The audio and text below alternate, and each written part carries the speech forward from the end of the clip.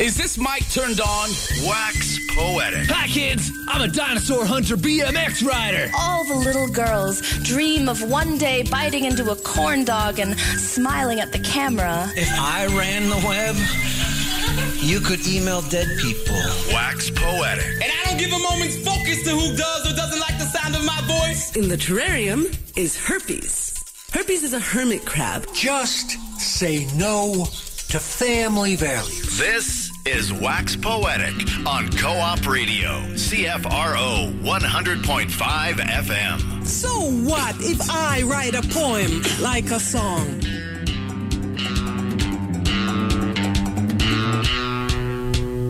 Good afternoon and welcome to Wax Poetic here on Co-op Radio, CFRO 100.5 FM. I'm one of your hosts, R.C. Weslowski. And I'm your other host today, Pamela Bentley. And we are lucky enough to have in studio today Kevin Gilday, all the way from Scotland. Hi there. Nice to have you here. Thank you. And you're in town touring your Fringe Festival show, Gigantic Lying Mouth. Yes. And we're going to get you to start off with something hopefully from the show. Okay. Pint in hand. Football on the telly. Puggy machine illuminates straining buttons on my belly.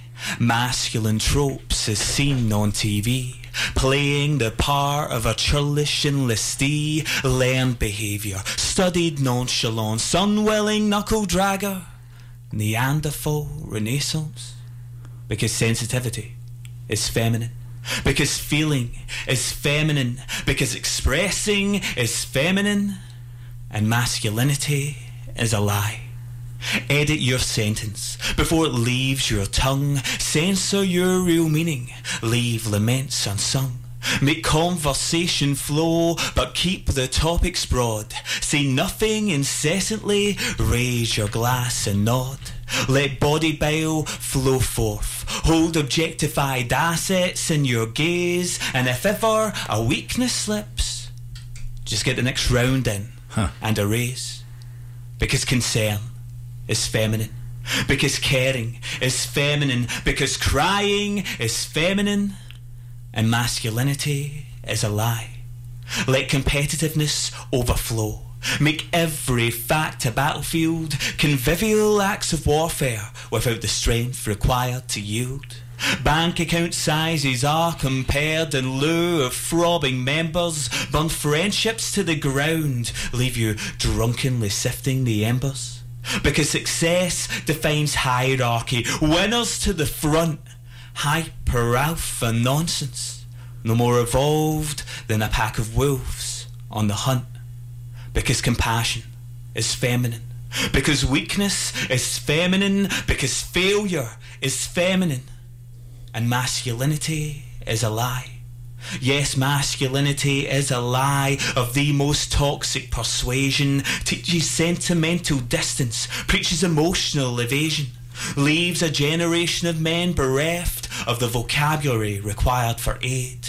Renders a portrait in your attic grotesque and decayed. Attempts to weed out compassionate traits at a young, impressionable age before sitting back and regarding with mystery these young men consumed by rage. Because to feel is feminine. Because to feel is feminine. Because to feel is feminine. And I am feminine. And masculinity is a lie. Great, thanks for starting that off. Is it like a guide to how to survive in the pub? Yeah, I think definitely the pubs of the west of Scotland, probably the most masculine places in the world.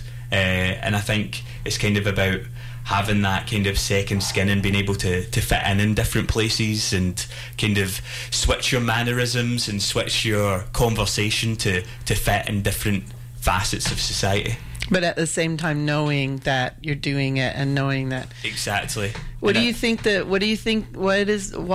it so dangerous to be feminine in those situations? I think it's just something that is completely kind of under the surface of most people in those situations. Maybe they feel exactly the same way I do. Maybe they are kind of disguising themselves and camouflaging themselves in the way that I am, but if they are, they're not giving it away. And I don't want to be the one to give it away and put myself in that position. So it's just a poem about kind of, fitting in certain social situations. Yeah. Well, you see in the poem there's one part, well, I'll just be quiet and go buy another round. Yeah. You know, for everybody else. Like if it's, you broach a subject and it just kind of, I'm going to run away. Yeah. I'm curious though, I mean, you can't speak for an entire culture, but do you feel like those sorts of gender ideas are changing at all? I feel like or if they are, how are they? Yeah, I feel like they are. I feel like there's a lot more people talking about their mental health, especially males talking about mental health. And this is the first time I can ever remember that happening. You know, I feel like depression is something that runs in my family, and it's only now that certain people are feeling like they have the kind of the permission almost to speak about it. Like before it was a kind of hidden thing and people were using code words to kind of, you know, relate to it. But now people are quite open and saying, hey, this is how I'm feeling today. I can't come and do this thing. Mm-hmm. Yeah. Is that a generational thing more so, or are older men or women or everybody talking about it? I think it's definitely a generational thing. I think that, you know, even one generation removed from where I am still feel like they can't open up fully. But then I think I was kind of lucky enough to be brought up by my mother for the most part, and she kind of instilled a lot of kind of what society would probably say is feminine values in me, so I feel like I can express myself more openly. Mm-hmm. So when you expose these things, so this is a piece, is this a piece from the show? This is in the show, yes. So when you're doing this piece, are you Kevin or are you in a persona? The whole thing is done as me. Kevin is the character in the show, but a kind of very exaggerated version of me, and also a dead version of me. Yes, I was going to say, you seem like you're alive. Yeah.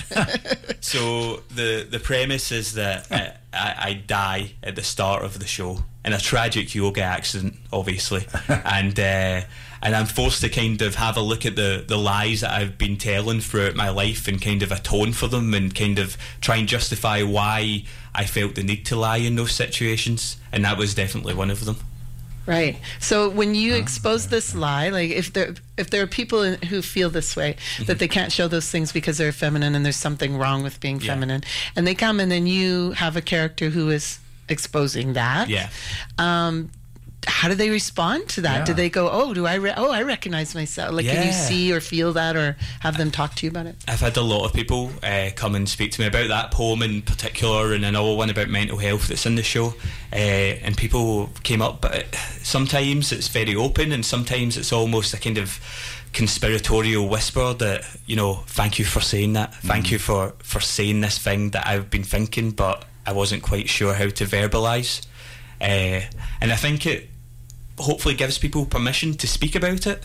You know, if someone stands in front of a microphone and says it to a room full of strangers, I think that kind of opens up a whole other conversation. Mm-hmm. Do you have a talk back or anything afterwards?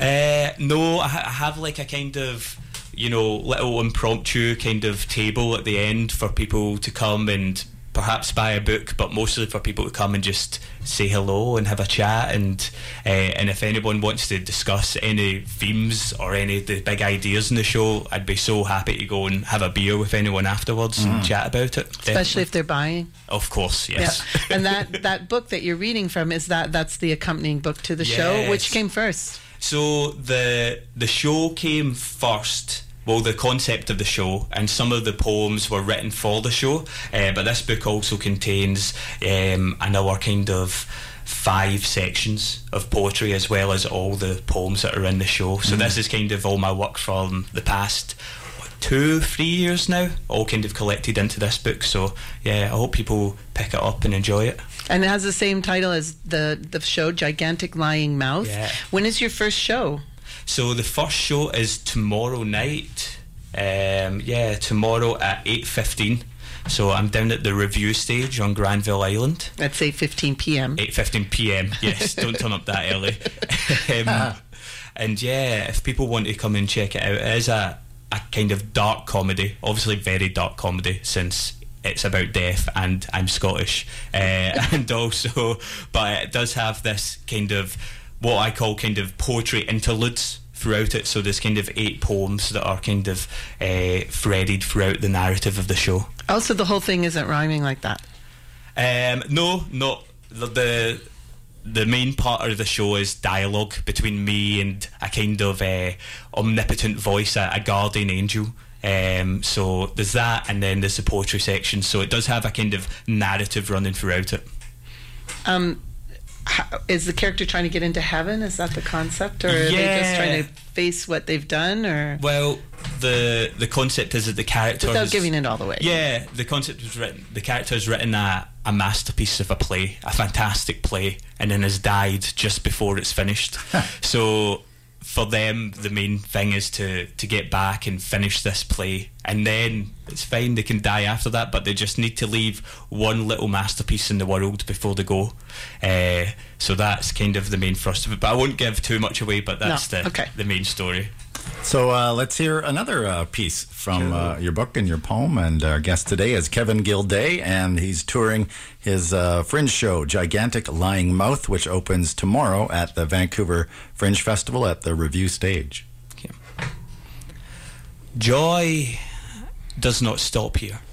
It merely passes through a night bus to somewhere exotic. Joy is poured into me, but flows straight back out, the cracks of time taking their share. Joy is an occasional visitor. I keep a spare room prepared, but she never stays for long.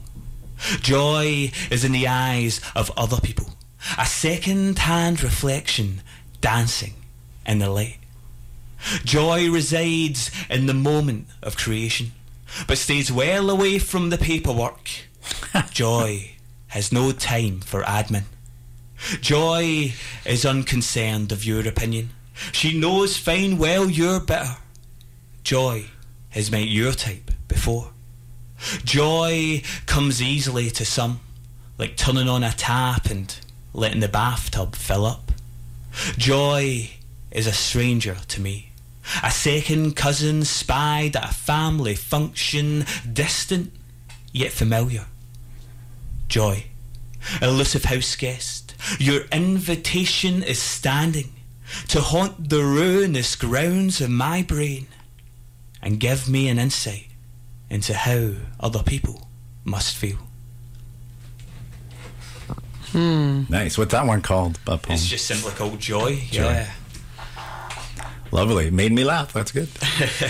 So I like that line with the joy, like it's filling up a tap of a bathtub, right? And then I was thinking about that as a simple joy. Yeah, exactly. That you turn on the tap, it works, it's clean water, exactly. It's hot, you have the time to take the bath, and if you like actually sit and watch that come out and like acknowledge all that, then you get access to joy in a way, right? Yeah. Even if you're feeling super low, it's like you can at least be grateful for the fact that you have clean hot water and a tub to soak in. Yeah, it's very interesting you said that. I actually wrote that poem when I was staying in a kind of shack in a village in the middle of Ghana, and there was no hot water or running water, and I kind of was looking at the people around me, and there was so much joy and so much singing and so much dancing, and I was feeling particularly miserable and homesick, and I was thinking, you know, how are these people doing it with so much less than I have? So yeah, that was kind of the main thrust of that poem. Yeah.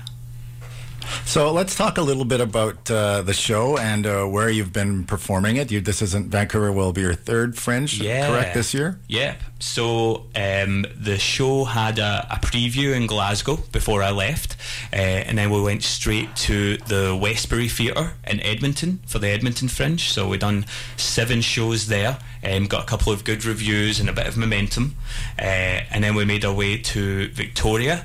Victoria was fantastic. We'd done 5 shows, very quickly, almost one a day, and got some fantastic reviews there, and the audiences came out, and it just felt like everything came together there, and the show kind of got a lot better then as well. It kind of hit its peak. So I feel like we have a lot of momentum that we're carrying over to Vancouver now. Really looking forward to performing in front of the audiences here.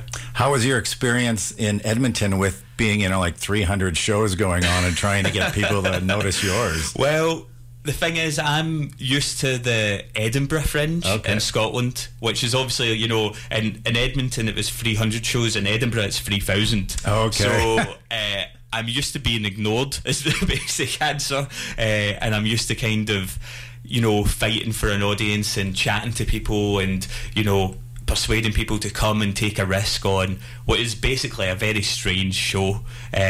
Obviously there's lots of great improv, there's lots of high-end musicals, there's lots of interesting stuff, but I know that people are always looking out for something a wee bit weird and a wee bit different. So I think that Gigantic Lion Mouth kind of fulfills that for people, that this is the strange wee fringe show that you go and then tell your friends about later. What was your pitch? Because everyone's got to try and have a pitch for it in the line. Mine was just, dark comedy meets slam poetry. Also, Scotsman dies doing yoga. I feel like that's a really solid pitch there.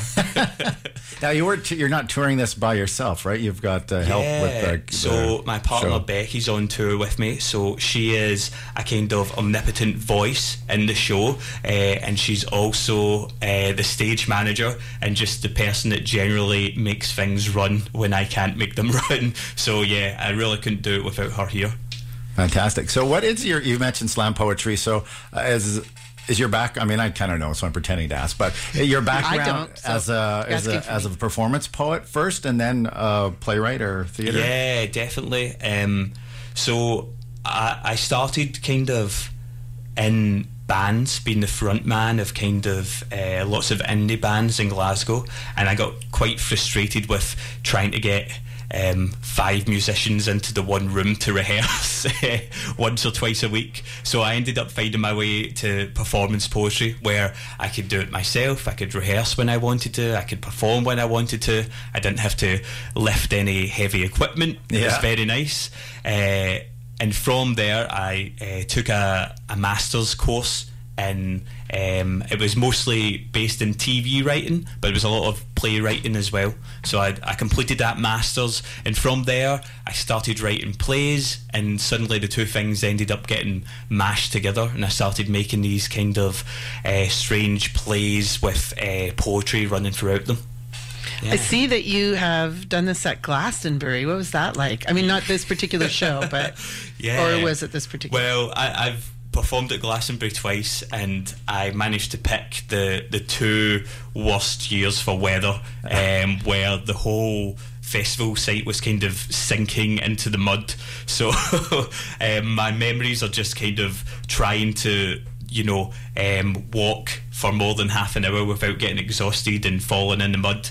But yeah, it was a kind of great experience, and more than anything, Glastonbury's a great networking experience, because you meet great poets from around the world who've all been chosen to come and play that festival. So I was meeting people who were slam champions from Australia, Germany, people over from Canada and the US, as well as people who run all the local scenes throughout the UK. So for that alone, it was a brilliant experience.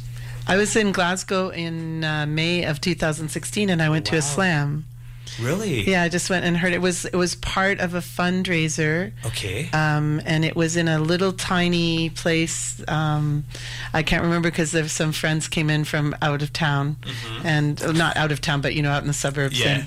And they were friends of somebody I knew here, and they said, "Well, we know you do this thing." So we looked up, and there's these people organizing this thing. And they knew some of the organizers. I want to know who this is now. Yeah, and so I went to the slam, and it was really, because it's always interesting to see. It's not only interesting to meet people from other parts but to go and see the scenes. Yes. And so it wasn't just a slam, it was a night with a bunch of arty stuff. It was on a Saturday night. But yeah. It was, yeah. but there's a lot more rhyming. A lot more rhyming in Scotland than there is UK in general. Yeah, the UK, because I went the last time I was in London. Before that, I went to a couple of slams in London, and that's one of the things I noticed. I wonder if it's that like bard tradition, right? Where it is something that I've noticed when I come here. People, I like those rhymes, but you know, the slam poetry style in North America seems so different and alien, and it seems so much more professional and competitive, whereas in the UK it does feel more like it's just a kind of DIY thing that people are doing, and people are just throwing on slams and seeing what happens. There's not really the same infrastructure that you have here. Well, I could tell it was people who had done it. Yeah. And that there were some, you know, some good names in there, but and they just had it kind of the judging was being done a little bit more casual, and it was kind of cool. Yeah. I really liked the way they did the judging. Actually, they passed it around, so it was different people judging every poem. So they were like, "Who's judging this poem? Who's doing this one next? And cool. who hasn't judged yet?" And then they would pass the number. Yeah. So it was kind of, but it was a very small room too. So I didn't know if that was generally the way it was done. Or, Well, I've went out my way to kind of subvert slams as much as possible and do weird themed slams. The last one we done was called Game of Poems, which is Game of Thrones themed slam, and we actually had one of the actors from the show as the judge. He had no idea about poetry, so he was just judging it on whatever he felt was good at the time. Neat. Yeah. Well, actually, that just popped in my head. If you want to check out another poetry slam, there's one happening this evening at Benny's Bagels. It's the UBC, the University of British Columbia Poetry Slam, and they either, you know, you can either probably sign up to slam or on their open mic if you want to go and promote your show there. That's, I think I might do that. 7:00 tonight at Benny's Bagels on West Broadway. Yeah, it's not too far from Granville Island. No, or where you're saying. Yeah, our guest today is Kevin Gilday. You're listening to him on Wax Poetic on Vancouver Co-op Radio, CFRO 100.5 FM. Let's have another piece. Okay, since we were talking about slams, this is a poem about the kind of people you meet at the poetry slams. I've fallen out of love with poetry. It's not me, it's you. That spark has gone wandering amidst countless painful open mics, anxiety-inducing slams, clique politics, and the complete absence of ever being paid. I've fallen out of love with poetry because of your bloody whiny voices and earnest subject matter, contrivedly crafted for universal agreement. I'm glad we've sorted out that racism is bad. I was a wee bit sketchy before you took the mic. I've fallen out of love with poetry, with your mid-Atlantic inflections and borrowed speech patterns, because you all learn to slam from Americans on YouTube instead of saying what you feel.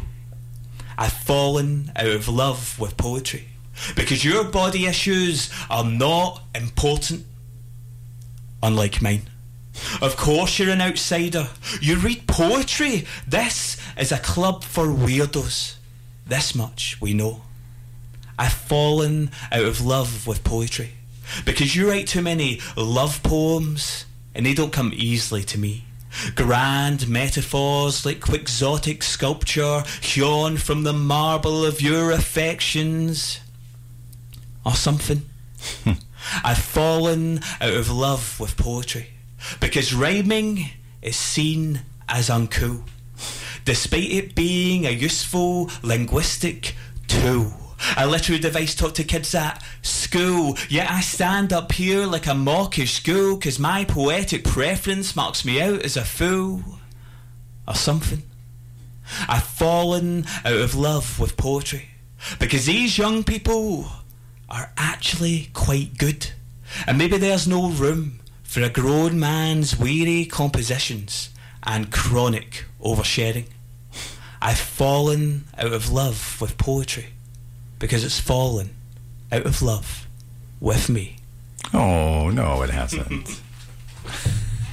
Was that from your, your beer show? Did you do that? Have that in no, that? that one's actually I kind of wrote that as a kind of anti-slam poem to do to slams, and it's worked its way into this show, Gigantic Lying Mouth. So there's a kind of slam poetry section of the show, but you'll need to come along to see it in its full majesty. Film majesty. Okay. Film majesty.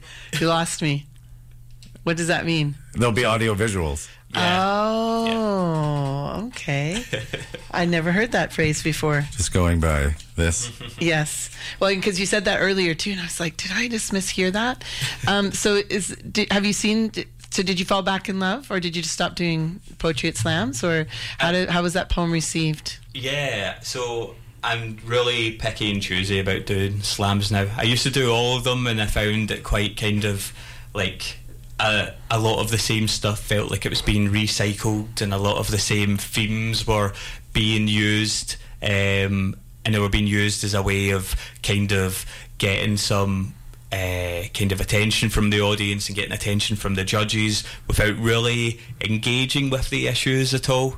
Lots of stuff about racism, sexism, feminism, which are all great subjects for poems, and people should be writing about these things, but it felt like a lot of people were writing about them on a very surface level, in a way of kind of that'll get us some points from the judges because I'm talking about this subject. So you don't think there's any real analysis? There wasn't any real analysis going on? No. Or a new, fresh perspective or solutions? It's been a long time since I've heard a slam poem about one of those kind of subjects that have made me think about something else. It's interesting. Yeah. I'm always at the slams here on Monday nights, the Vancouver Slam. There are always a handful of moments where people are doing poems about stuff like that. Mm-hmm. And I don't always have the sense they're just doing it for points. I really feel like they're trying to make some sense out of it, and they're crafting it.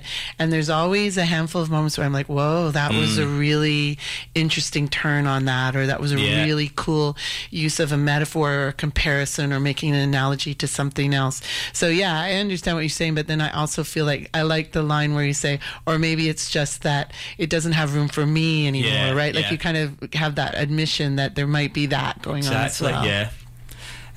But yeah, it's just about how people engage with it, isn't it? And some people engage with it in that way where it's surprising and makes you think and makes you question.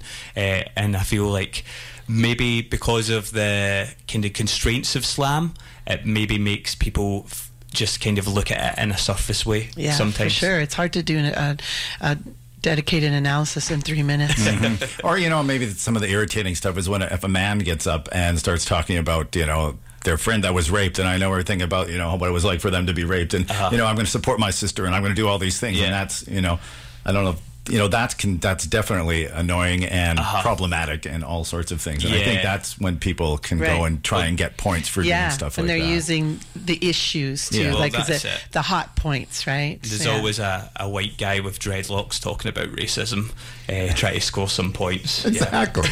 And then we have a guy who does a poem where he mentions the white guy with dreadlocks, and that always gets a laugh, and that gets him points. Meta. And everybody's got one of those, right? Did you write that about 2-3 years into your slamming? Yeah, probably. Yeah. It's about right on schedule. Don't you think? Like where you write the poem, the poem about it. Yeah. Well, that's pretty much our time this afternoon. We're got to wrap up and make a couple of show announcements. So let's start with yours. Our guest today is Kevin Gilday, and they're here doing the Gigantic Lying Mouth as part of the Vancouver Fringe Festival at the Review Stage. 8 o'clock tomorrow is opening night? 8:15 tomorrow, yeah. And is that the pay what you can one? No, so the tickets you can pay on the door, or you can buy tickets in advance. I think they're like $10 or $11. Mm-hmm. Okay. And go to vancouverfringefestival.ca to find out more information about all the festivals, or all the shows. And you can also find out more about Kevin's work generally at www.kevinpgilday.co.uk. Tomorrow night there is the Writer's Studio Reading Series featuring Diana Joy, who's a poet. Doors are at 7, shows at 8 at Cottage Bistro. On Sunday there's Poetry New West, 2 p.m. at the Heritage Grill, so just outside the Columbia SkyTrain station. It's Katie Staubert and Lara Varesi. Katie Staubert apparently is from Abbotsford. Did you go to school with her or anything? No. I just bring up Abbotsford every single show, I feel like. Monday, C.R. Avery is at the Van Slam, and it's the individual playoffs to pick the person who's going to represent Van Slam at CFSW and at IWIPS. At SIPS and IWIPS. And the States, yeah. And Elegant Ladies Collective is another show at the Slam that includes poetry. So Elegant Ladies Collective presents their show this year is Embryonic, and it is at the Fringe, and it is the venue is Make. So they are going to get you to make some stuff with them. So you can look that up and go see that as well. And yeah, tonight again is the UBC Poetry Slam. Tasha Racino is the featured poet, and maybe you'll see Kevin Gilday there as well. And Ellie Crowgy Gardner asked me if we will do this again because the deadline isn't until November. She is putting together an anthology about near-death, not near-death experiences, but people who have died or almost died and their experiences about that. So I told her I would mention it, but we will do it in a more elegant fashion with more details in the future. And also Word Vancouver happening at the end of this month, the last Sunday of the month, September 24th. Many interesting poets will be performing, including Emma Field and Spilius, the Ridiculous One. So check that out. But that's all the time we've got. Best of luck with your run. Thank you so much. So glad to have you here. I'm R.C. Weslowski. I'm Pam Bentley. Our guest has been Kevin Gilday. The show is Gigantic Lying Mouth, and No Apologies Necessary is coming up next. You've been listening to Wax Poetic on Co-op Radio, CFRO 100.5 FM. So what? So what? So what?